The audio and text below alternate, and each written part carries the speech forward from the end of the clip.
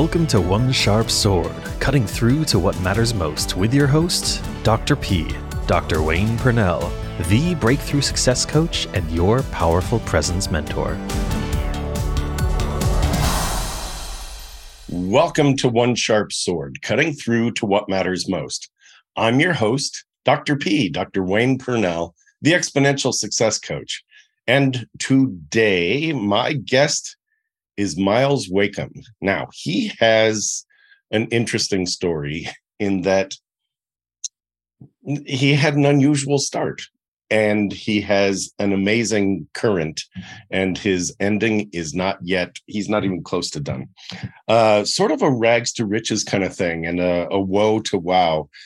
Myles is going to talk to us a little bit about how to break through some constricting or restricting mindset stuff. And I love this because Myles is known as the contrarian, at which point I expect him to say, no, I'm not. So without going too much further, we're going to find out about Myles, his background, where he is now and where he's going. Myles Wakeham, welcome. Hey, thank you for having me. It's a pleasure. So you didn't start out a multimillionaire. In fact, you didn't even finish high school. Is that right? That is correct. So where did you start out? Obviously, your accent is not the southern U.S. It is where? Well, it is in the south, but it's way south, Australia.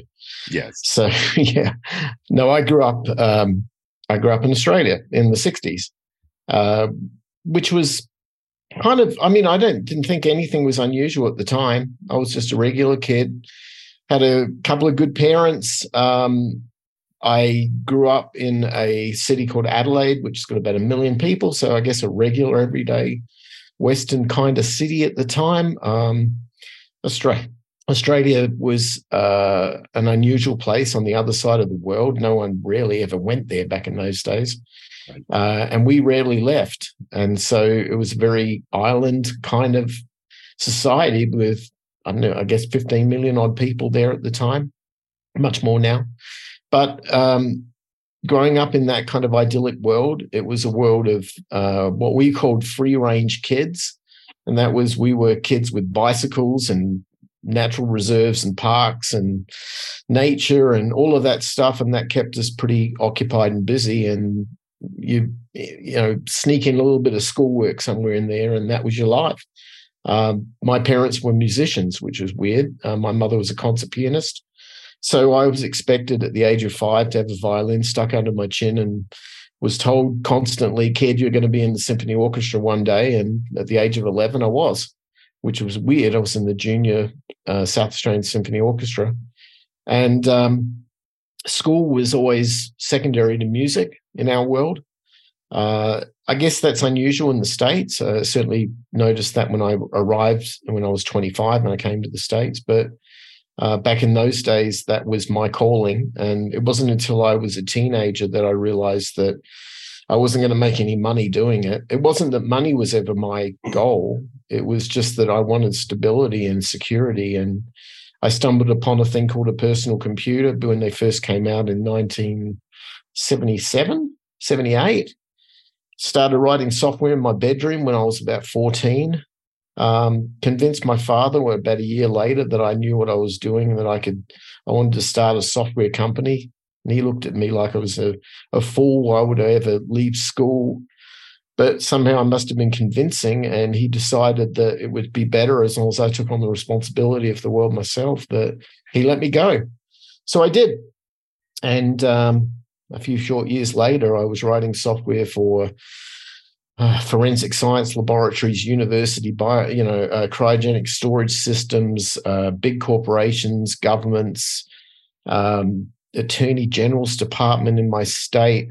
And then the biggest one, I think, was when I wrote a $5 billion defense contract management system for a submarine manufacturer. And I was 22 years old. And I'm not that smart. This is the weird thing. I just had this musical sense of being able to sense the essence of something. And I took that into I saw software as just another language to speak, whether it was the language of music on sheet notes or whether it was English. In my case, software was just another language. I learned to speak it. And then once I could speak it, I decided to tell stories with it. And they ended up making me quite successful young. I think that's amazing. Just going from a kid who was exposed to the outdoors, the right free range kid, which is a great platform for creativity, and then having music all around you, so that you grew up with this second language of music and understanding music in a way that most people actually never even touch. They never get there to touch it. And it's unique that you were able to do that. You say you're not that smart, and at the same time you have this ability to do what you said was sense kind of the essence of something. When you wrote did you say $22 million? $5 billion. Billion. Mm-hmm. Billion dollars with a B. Yeah. That money didn't all go to you. Oh no. Okay. They got to build the boats, Okay. So but it was software for this multi-billion-dollar project. You were in your early 20s. How in your early 20s did you decide what a contract was worth? How did you knock on the the government's door and go, hey, I could probably be your guy? Kind of. The one thing I learned very early on was the idea of being ahead of a wave. And that is that if I knew something that somebody wanted, then I could name my price, which was nice. I wasn't greedy. I just wanted to be fairly treated. It's funny I should say that, because this is a running theme in what I talk about a lot, and that is this concept of waves. If you will indulge me, I'll tell you a little story about that. Please. So please. When you're growing up in Australia, you are surrounded by nature because there's not that many humans and it's a big island. So it's an island the size of the United States with like 20 million on it. So you can imagine it's pretty sparse. Most people live around the coast because the beaches are beautiful and it's temperate. And when you do that, you grow up with the ocean and you learn to surf, you learn to boat and swim and all these things. And when I was a teenager, I wanted to be, that great gnarly surfer, just like all my friends did. So we all got somebody borrowed an old VW microbus and we'd go off to the coasts and these far-flung places to find the best waves. We didn't know what we were doing. We were idiots. But I learned so much out there in the ocean that I could never learn in school. And to this day, it's the most important things that I ever learned. When you're stuck out there on a board, you first realize that, well, you're going to catch a wave, you've got to get wet. So you're going to go out in the ocean and you're going to sit on this piece of fiberglass and wait for the waves to come. And then you start realizing day after day doing this, that you're not very successful. The waves are dumping you, getting hit in the back of the head by the board. You're exhausted chasing this thing around and you're getting nowhere. And you look around you and there's these people, they just see this wave come, they get up on it and they ride. And you're like, I want to be like that. That's why I'm here. What are they doing? Well, after a few days of it, I used my analytical nature to kind of look at the ocean and to sort of see it like it was telling me something. And I started realizing there were patterns. The waves came in sets, usually in threes. And I realized that the wave is kind of this representation of energy in the universe, energy in nature. And if it saw that I was not an adversary of it, that I was synergistic with it, it would pick me up and it would pass its energy to me. And the way of doing that was I had to be ahead of it. I had to be seeing it on the horizon. I had to be paddling so it saw me as somebody also wanting to move forward towards the beach. And when that happened, it would pick me up. And when it picked me up, it would take me with it, and it would pass its energy to me, and I got the ride of my life. When I worked that out, I never had a problem surfing anymore. And then I realized that's how the universe works on everything. You start off in this world of, everything's a wave. Everything has polarity. You start realizing the planet wouldn't spin if it didn't have a north and a south pole, and magnetics must be equal, and everything that goes up must come down. And you learn all of these things. We take it we take it for granted in our syntax. In computing, the whole world is all about bytes, binary digits, on and off states. You start understanding that things always work in cycles. I can talk to you now because sound resonates like waveforms. You can hear me because of that. Musical instruments, the strings vibrate. They vibrate forward and back. Everything is in concert with each other. When you start understanding that and you look at charts of waveforms, I could see the universe was telling me something. And so I took those waveform charts, and as I've gone through life, I imposed them in business. And I understood the importance of being ahead of that wave. Pick it, ride that thing, paddle like crazy, and the sucker will pick you up and give you its energy for free. I mean, this doesn't take a high school graduate to know this. It just takes a kid getting beaten up on a surfboard. And the reality is I took that into real estate, Bitcoin, stocks, dividends, every technology opportunities. And it became the underlying, the key skeleton of everything that I became. And I didn't have to work very hard anymore. This is amazing. So you're talking about Troward, you're talking about Napoleon Hill, you're talking about Wallace Wattles, a lot of the success writers who would talk about polarity, the law, right? It's basically what you've just described as all the laws of abundance have to do with being able to see the waves and know that there is this law of polarity, that if for whatever circumstance you're in, the opposite also exists. And so whatever you want, you have to see that it exists and that a wave for that is coming. It's a huge lesson. Here's what's interesting, Myles, is that a lot of humans on this planet, whether they're kids or adults, would see a wave, get hit in the head with a surfboard, and then either blame the wave or blame the surfboard. And that's where people get lost is, oh, that surfboard did it to me again, or oh, that wave, and it's too salty out here. And you had the foresight to go, no, there's a waveform. There's patterns that can be recognized. I grew up in Southern California, so the beach was my friend, and being able to see the waves come in sets was part of what made it fun. You drink enough salt water, and then it becomes fun. Right. So, but I would love for you to talk about how did you get that perspective and not get mad at the outside? So that's the biggest lesson. And I just had a private client who got buried by outside circumstances, and she could not see beyond the outside circumstances to see that this is a wave, and she's actually the one in control of where she is in stepping into that wave. So talk a little bit about two things. One, how did you have that perspective? And two, what would you say to people who are going, ride a wave, right? So talk a little bit about that. There were so many things that I found in my travels when I started traveling around the world, meeting people, becoming more prominent in business and trying to tell people this story.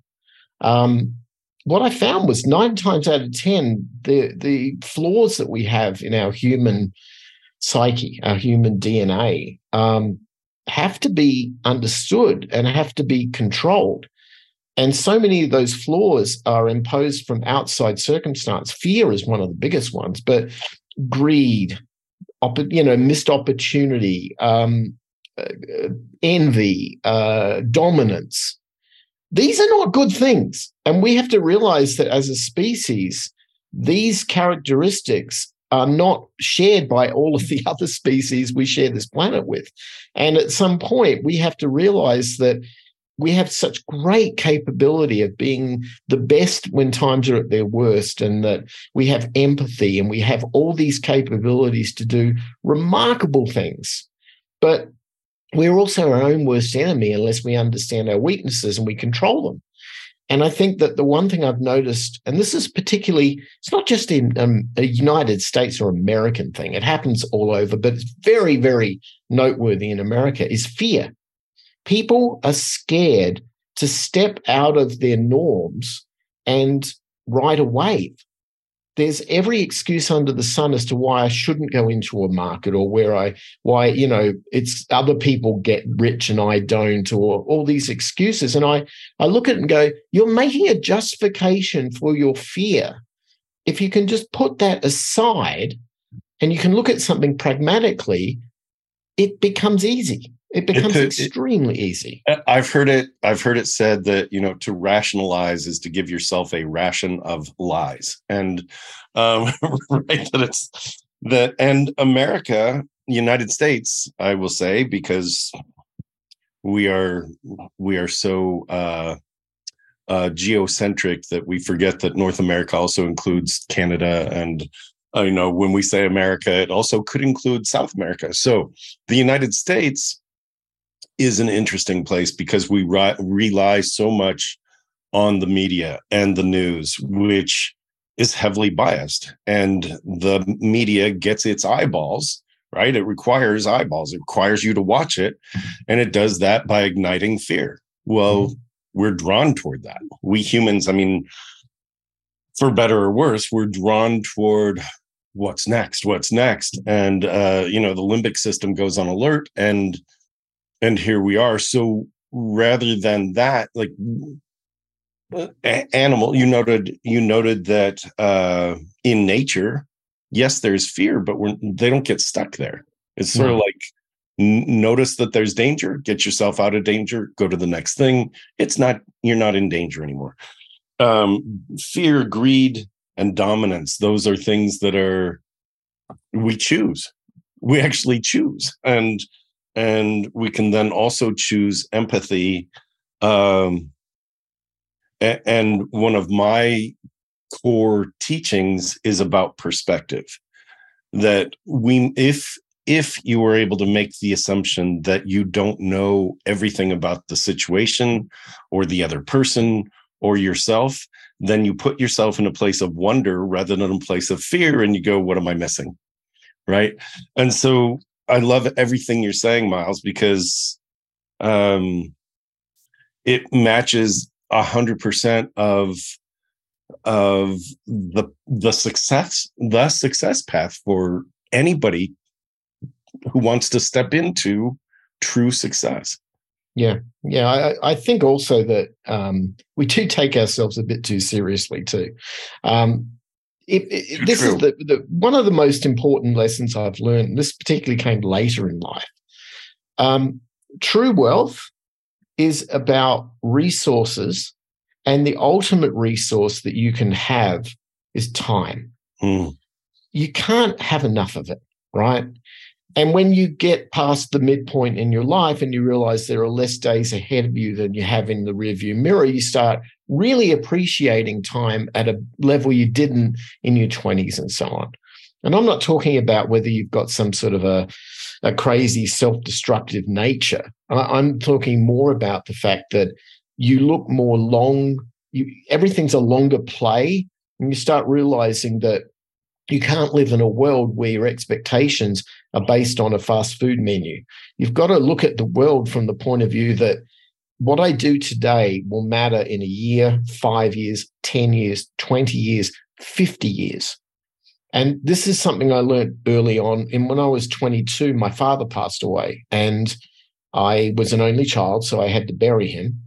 And that was a kind of a formidable time for me, because prior to that, I didn't understand the importance of life at that level.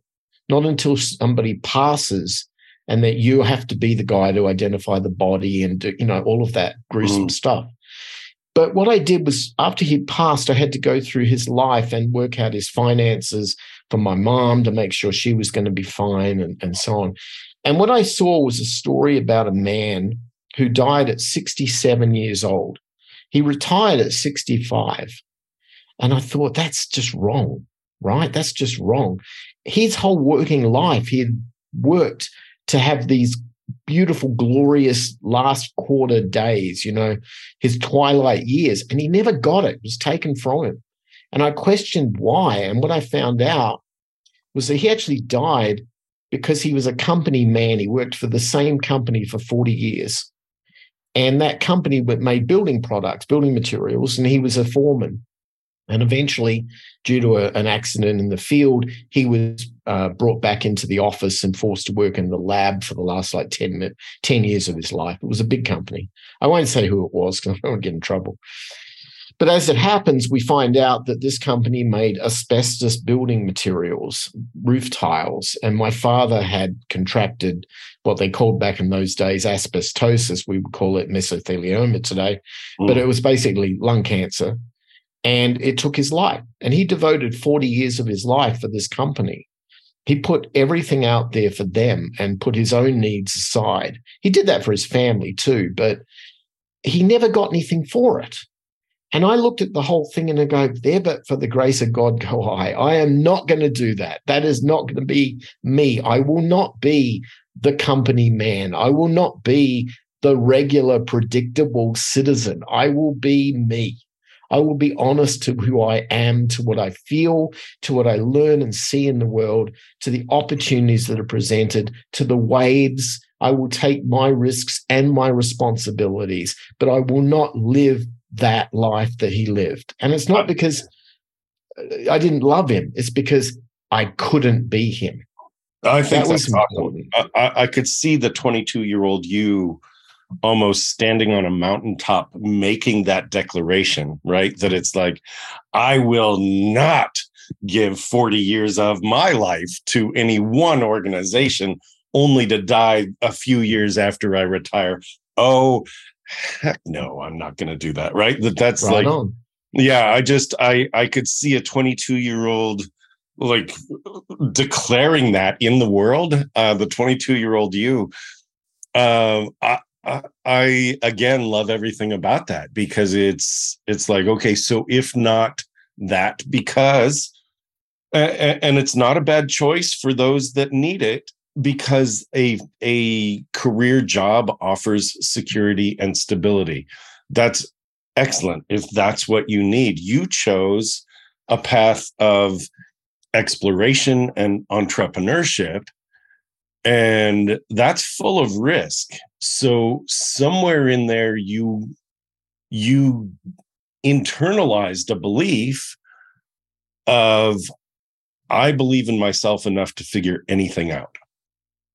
Yeah. A lot of that comes from being raised in Australia, because everything on the ground crawling around is going to kill you. That's actually a joke in our family. Like, we could go, we could visit, but no, Australia, it's going to kill you. Like, everything's there. Like, even platypuses, as cute as they look, they have like these spines on their tails. And exactly. There are crabs that are like 6 feet in diameter. It's like, what? Anyway, that's another story. I mean, you do realize, or you recognize early on, I guess, as a kid, that, you're going to fend for yourself out. If you go out, you're going to find a way to survive. But what's interesting for me, Myles, is that you sit here, like we have listeners and we have viewers. And for the listeners, you're sitting here and you're very understated. You're relaxed. You're understated. You're not, pounding the table and making these declarations. You're like, this is the way I live my life. It's like, I know I'm going to figure it out. I know that, I'm working on a massive development that's going to turn into a utopia for people who want to visit Central Mexico. It's like, that's just a matter of fact for you. Yeah, it is.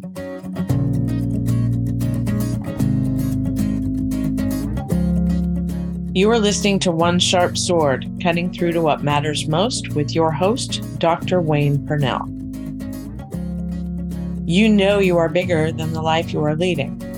It really is time to attend to that thing you've wanted to do or have, but you've been putting off.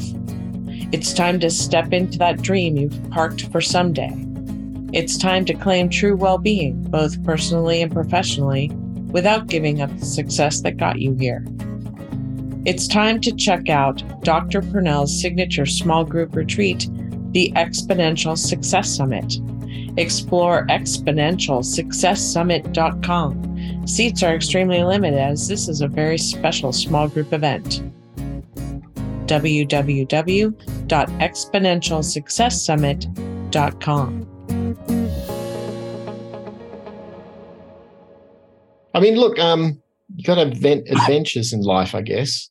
Yeah. I'm not seeking that out. And I'm not one of these like crazy, I'll go, bungee jump and jump out of a plane.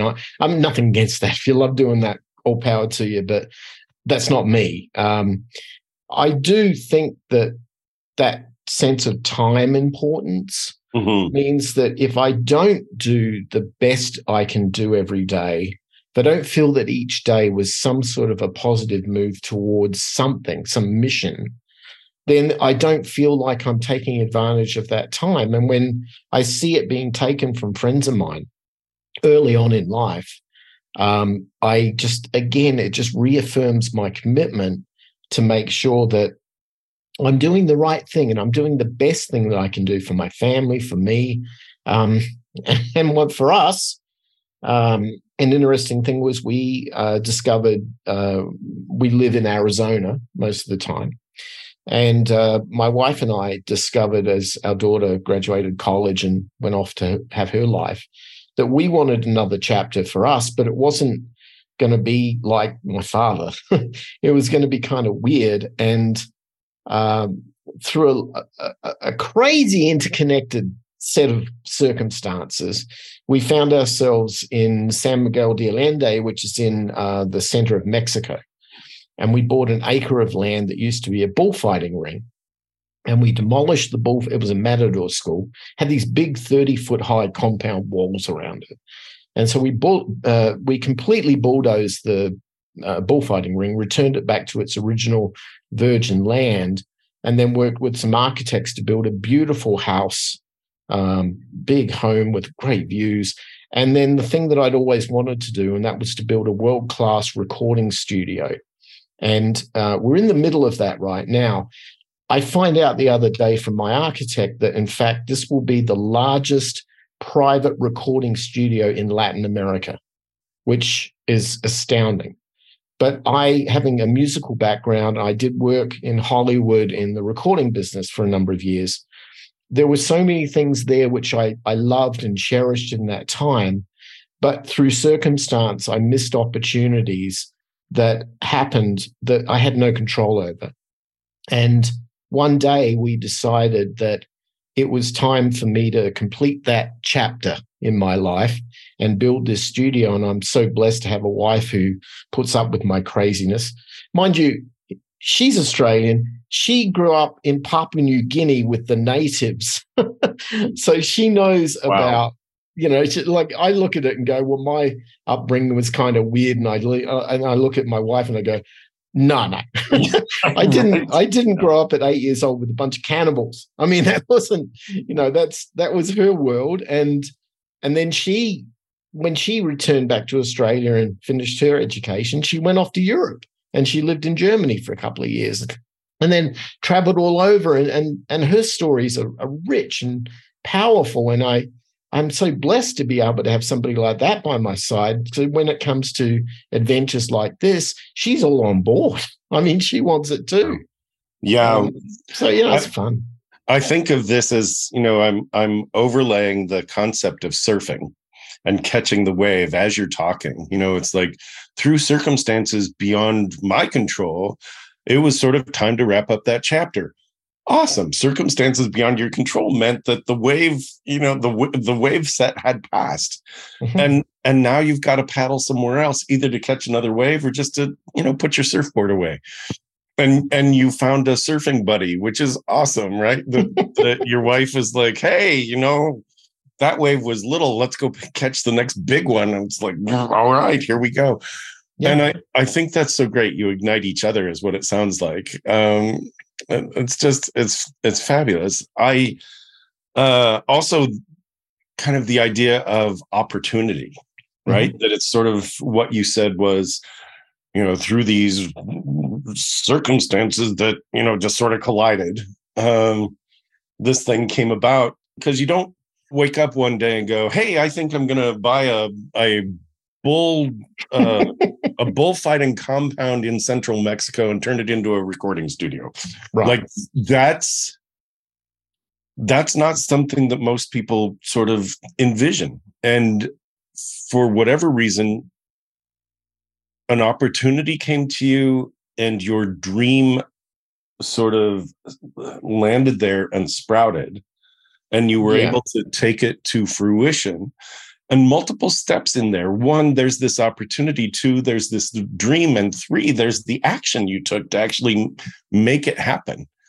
Because a lot of people would go, Central Mexico. A lot of people would go, wow, massive construction. A lot of people would go, it's a dream.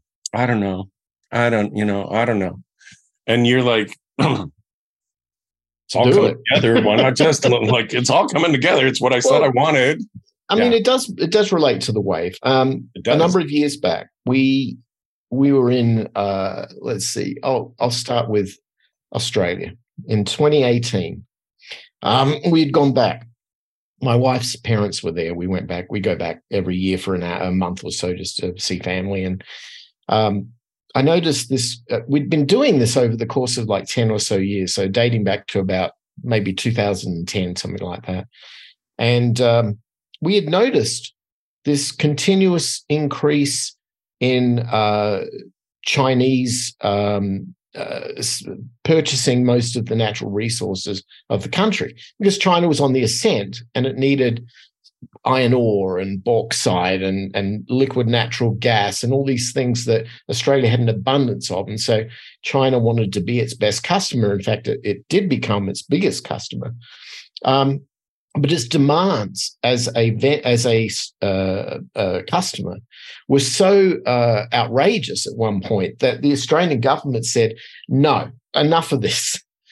And all of a sudden, I could see that the people in Australia were enjoying the money, but not enjoying what came with it, the terms and conditions. Yeah. So they were turning off that market, and it hurt their economy big time.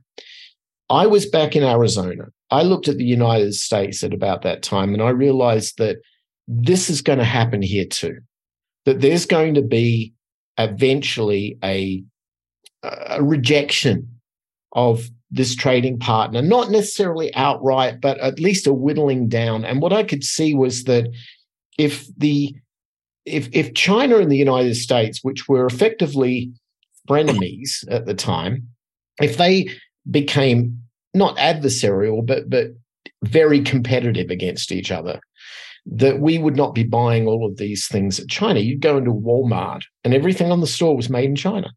And you'd wonder, well, what would this do to our economy? I mean, this would destroy us. I thought, so this is about 2018, 2019. I thought that what would happen is they'll go to Mexico. The corporations will start building factories in Mexico. And that was a long time ago. Why? Because I could see a wave. I could see a pattern of things happening in the future. And I realized that, and I wanted to put myself in front of that wave and start paddling. And that was what got us into there. And thank God we did, because, I mean, look, it's easy to measure success in numerical terms. Oh, we bought at this and it's now worth that. I mean, but that's not what this is about. What this is about is finding a place which is buoyant and and positive and looking to its future, in which it's encouraging partnership, but it's maintaining its sovereignty. And all of those things are part of what makes me proud to be in Mexico. But I'm also proud to be an American citizen. I'm also proud to be an Australian citizen. I'm like everybody. I accept all comers. You're a global citizen, it sounds like, which is awesome. Yeah. But this is what's happened. Now, you look at, say, Elon Musk with his new gigafactory outside of Monterrey in Nuevo León in Mexico. I mean, that's not a small investment. But just like that, Volkswagen have a $4 billion plant in Puebla. 85% of every Volkswagen you buy in the United States was made there. Every one of those little Amazon vans you see driving around delivering your products, if you see a Mercedes label on it, they were made in Guadalajara. That was, it's a 5-hour bus trip from where I am. These European companies invested hundreds of billions of dollars to have a footprint in Mexico so they can trade into the United States. And it's only now that we start seeing the US doing the same. I go to the airport and we go through a town called Celaya, which is basically General Motors. They own the whole town. If I look at their plant, it makes Detroit look amateur. I mean, in its heyday. You just see nothing but GM trucks there. They're all ready to get shipped up to Texas. This is our world. And it just seems to me, as a surfer, this is a wave. It's a big one. So I got on the board and I stuck myself there, and I'm having a great ride right now. And I just hope it doesn't end for a while. So what are you seeing now? And I would love for you to talk about this from two perspectives. One is, what are you seeing now for yourself? Like, what's next? And what are you seeing kind of globally? What's next? What's, like, you're able to do pattern recognition. So you're seeing these waves. We've just watched, not that long ago, some banks collapse. We've watched the stock market go down as a result and bounce back up, because it always does. So down and up. It's sort of like, what a wave. Imagine that. So what are you seeing for yourself, and what are you seeing kind of globally? There's two things. There's the situation as it is today and what's led up to it in regards to economics. There's the future and where it was going in terms of maybe technology. Technology is a very powerful thing, because it's because of technology we win world wars. It's because of technology we have an industrial revolution. It's because in technology we have a combustion engine. We think of technology as like silicon chips and biotech and, computers and phones and all that stuff. But that's only the very last little stage in a very, very long story in regards to technology, right? Yeah. So we have to, let me go down the technology path first. We're in this world right now where we are becoming a humanity, a society, which is deferring to the technology. You want food, you call DoorDash, or you get in your phone, right? You want to get somewhere, you do an Uber. You want a product, you go to Amazon. These are just normal things that become habitual. We don't think as much for ourselves because we've got Google. We can just ask it, Our media is delivered to us. Our distractions are delivered to us. Our games are delivered to us this way. It's part of us now. And that's not necessarily making us better humans. It's just making us, it's easier. Well, the next stage right now with technology, if you were to build something and realize as a IT department would know, you build something, you put it on servers, your biggest line item cost after the thing's built is a bunch of DevOps or system engineers that run around and keep the thing running all the time. Well, those guys cost you 6-figure salaries, and you look at it and go, oh, God, they're so expensive. Yeah, because they've got a lot of work to do. Well, wouldn't it be great if the very technology which we invented that they're managing, wonder if it could look after itself? Autonomous. Oh, what a great idea. Yeah, let's do that. While we're at it, let's get it to be understanding of the data we feed it, and let's let it start looking for patterns, and let's let it start defining its identity, let's begin building a version of ourselves, but in silicon form, in digital form, right? This used to be science fiction, but it's not anymore, because you've got people who are using ChatGPT to write their thesis papers now. I mean, we've gotten to that point. What I fear is that we are giving away our identity as human beings, as analog organic organisms, to our creation in technology at a point I've never seen before. And this is coming from somebody who spent 40 years in this world, in the technology world.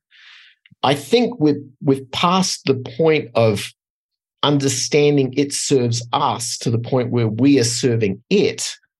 And I'm concerned about that. Now, there's been some recent examples, I say recent, in a relative term, about how the society reacted negatively to this sort of thing. And it happens to be in music. In the 1970s, there was a big movement in the early part of the 70s towards what we would call these days prog rock, glam rock, stadium rock. Bands like Yes and big bands that could fill these massive auditoriums. They created shows that were things like laser lights and these, kind of performances and so on. And eventually a lot of that was like pre-recorded, and they were just sort of playing a role on stage to hundreds of thousands of people. But that was what we thought music was progressing towards. Society looked at it and said, no, music's supposed to be us. It's supposed to be we humans, and it's our weaknesses and our desires, and it's our depressions, and it's our achievements, and it's represented in music. It's not this digital synthetic version of us. And what came out of that was punk rock. But somebody got in somebody's face and said, no, pay attention to me. I'm human. I'll spit at you if I have to. I'll do whatever it takes for you to pay attention to me. And all of a sudden, that is what music became, and everything was built on it for a decade or so. It was like the slap back against our synthetic self to our real self.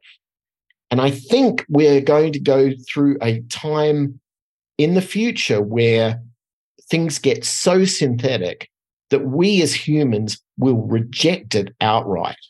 And that's what I'm banking on right now. I think it's not that you have to be vintage or go back to the old roots of analog ways. It's just that you have to be able to counter our intention to create competitive organisms to ourselves that we can't beat. It's an interesting construct, Myles, because 4 years ago, people were saying, put down the tech and go out and actually get together and meet with each other. And 2 years ago, people were going, we can't get together. We need to, in order to have a face-to-face conversation, we need to do it via Zoom or some other, kind of computer program. So pick up the tech and connect with somebody. And now we're, post-pandemic, and we're at the point of we don't know how to be with each other. But at least there's ChatGPT and 4GPT and the next iteration, and we're looking at pseudo-sentient robots that have eyes that move and facial expression that's all been programmed. It hasn't. At this point, learning is quote unquote a thing or not a thing. I'm just, in terms of watching the waves, I watched us pre-pandemic, through the pandemic, post-pandemic, and there's this almost grasping at leaping while also holding on to this. We need more empathy. We need to be in contact with each other. Like, we're watching, I'm working on a project that I'm calling the culture of caring, and to be able to be profitable and increase productivity and engagement in the workforce, our management, our leadership needs to be able to demonstrate a level of empathy that says, I see you, dear human, not when did you clock in? Like, right? Mm-hmm. And so I think you're right. I just don't know what it looks like in terms of the next wave. I don't know if we're going to go to the super silicon kind of space, because I'm also seeing that pushback happening already, which is kind of cool. Yeah, that would be encouraging. I don't know when we humans reached our peak yet. I would like to say we haven't, but there are times when I look back at maybe the pre-industrial revolution era, and I look at things that were so actually forgotten about and yet so positive in that region. And for example, we're going through, as you rightly said before, we're going through a bit of a, I'll call it a crisis right now, banking crashes, whatever. I did a little research on this recently and found out that 46.1% of our entire GDP in the US is basically banking services, support legal and professional services, including, attorneys and so on, insurance. That's almost half of our entire GDP. None of it matters. We don't make anything anymore.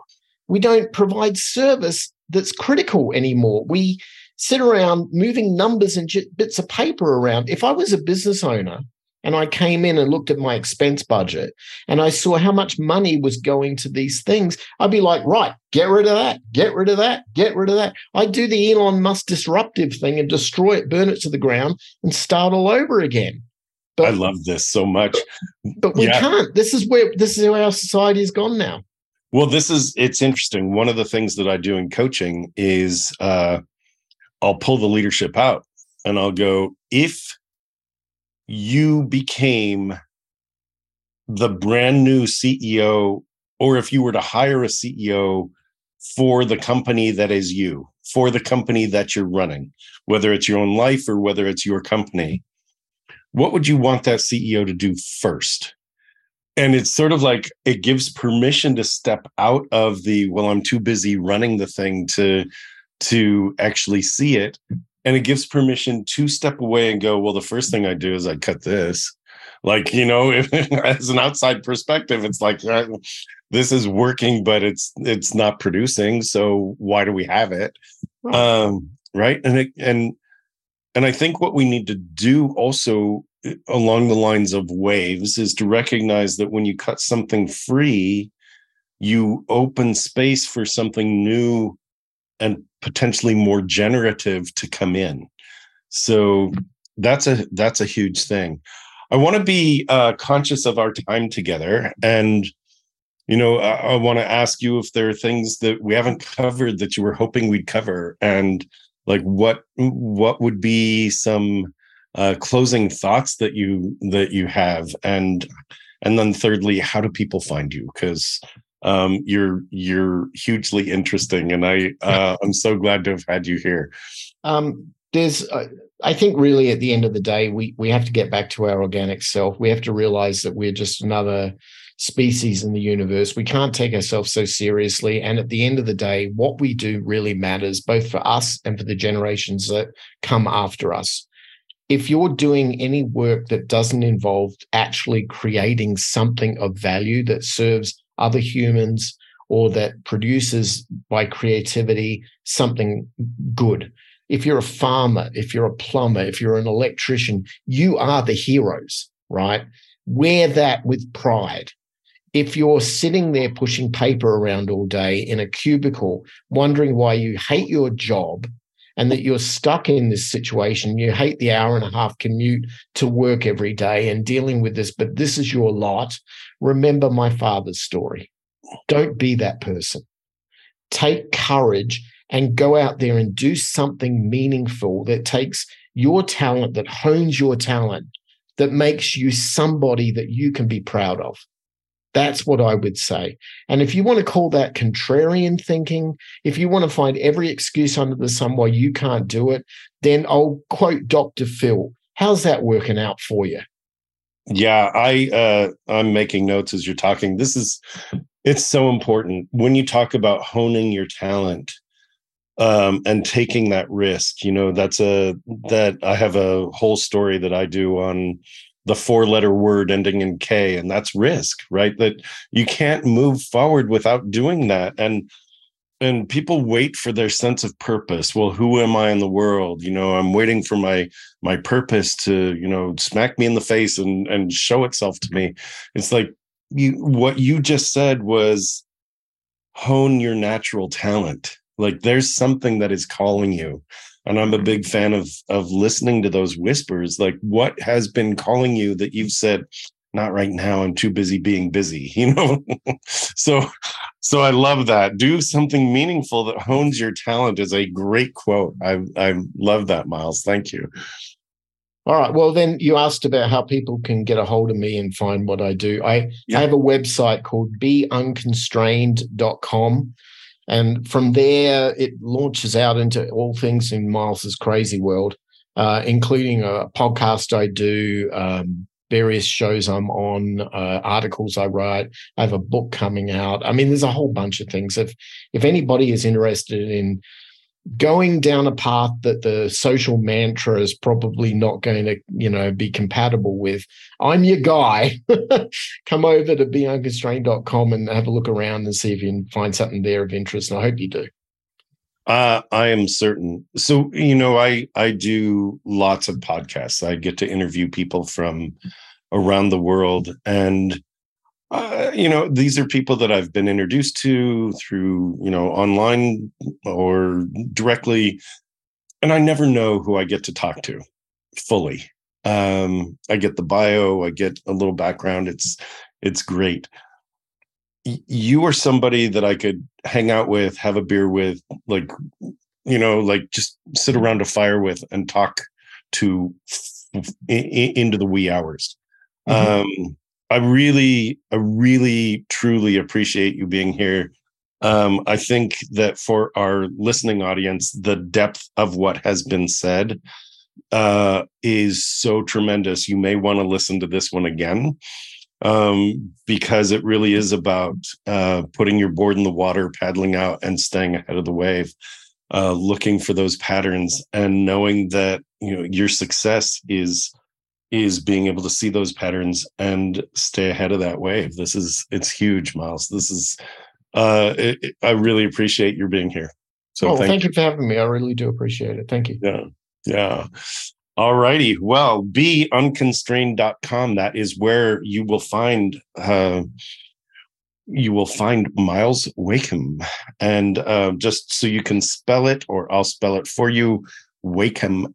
And I'm hoping I've been pronouncing it correctly. You have. Very awesome. It's Wakeham, Myles, Myles, Myles Wakeham, at beunconstrained.com. Very good. Again, thank you. This is One Sharp Sword, cutting through to what matters most. My guest today, Myles Wakeham, and I am Dr. P, Dr. Wayne Purnell, the Exponential Success Coach. Thank you for being here. We'll see you again next time. Thank you for listening to One Sharp Sword, cutting through to what matters most with your host, Dr. P, Dr. Wayne Purnell, the Breakthrough Success Coach and your Powerful Presence Mentor.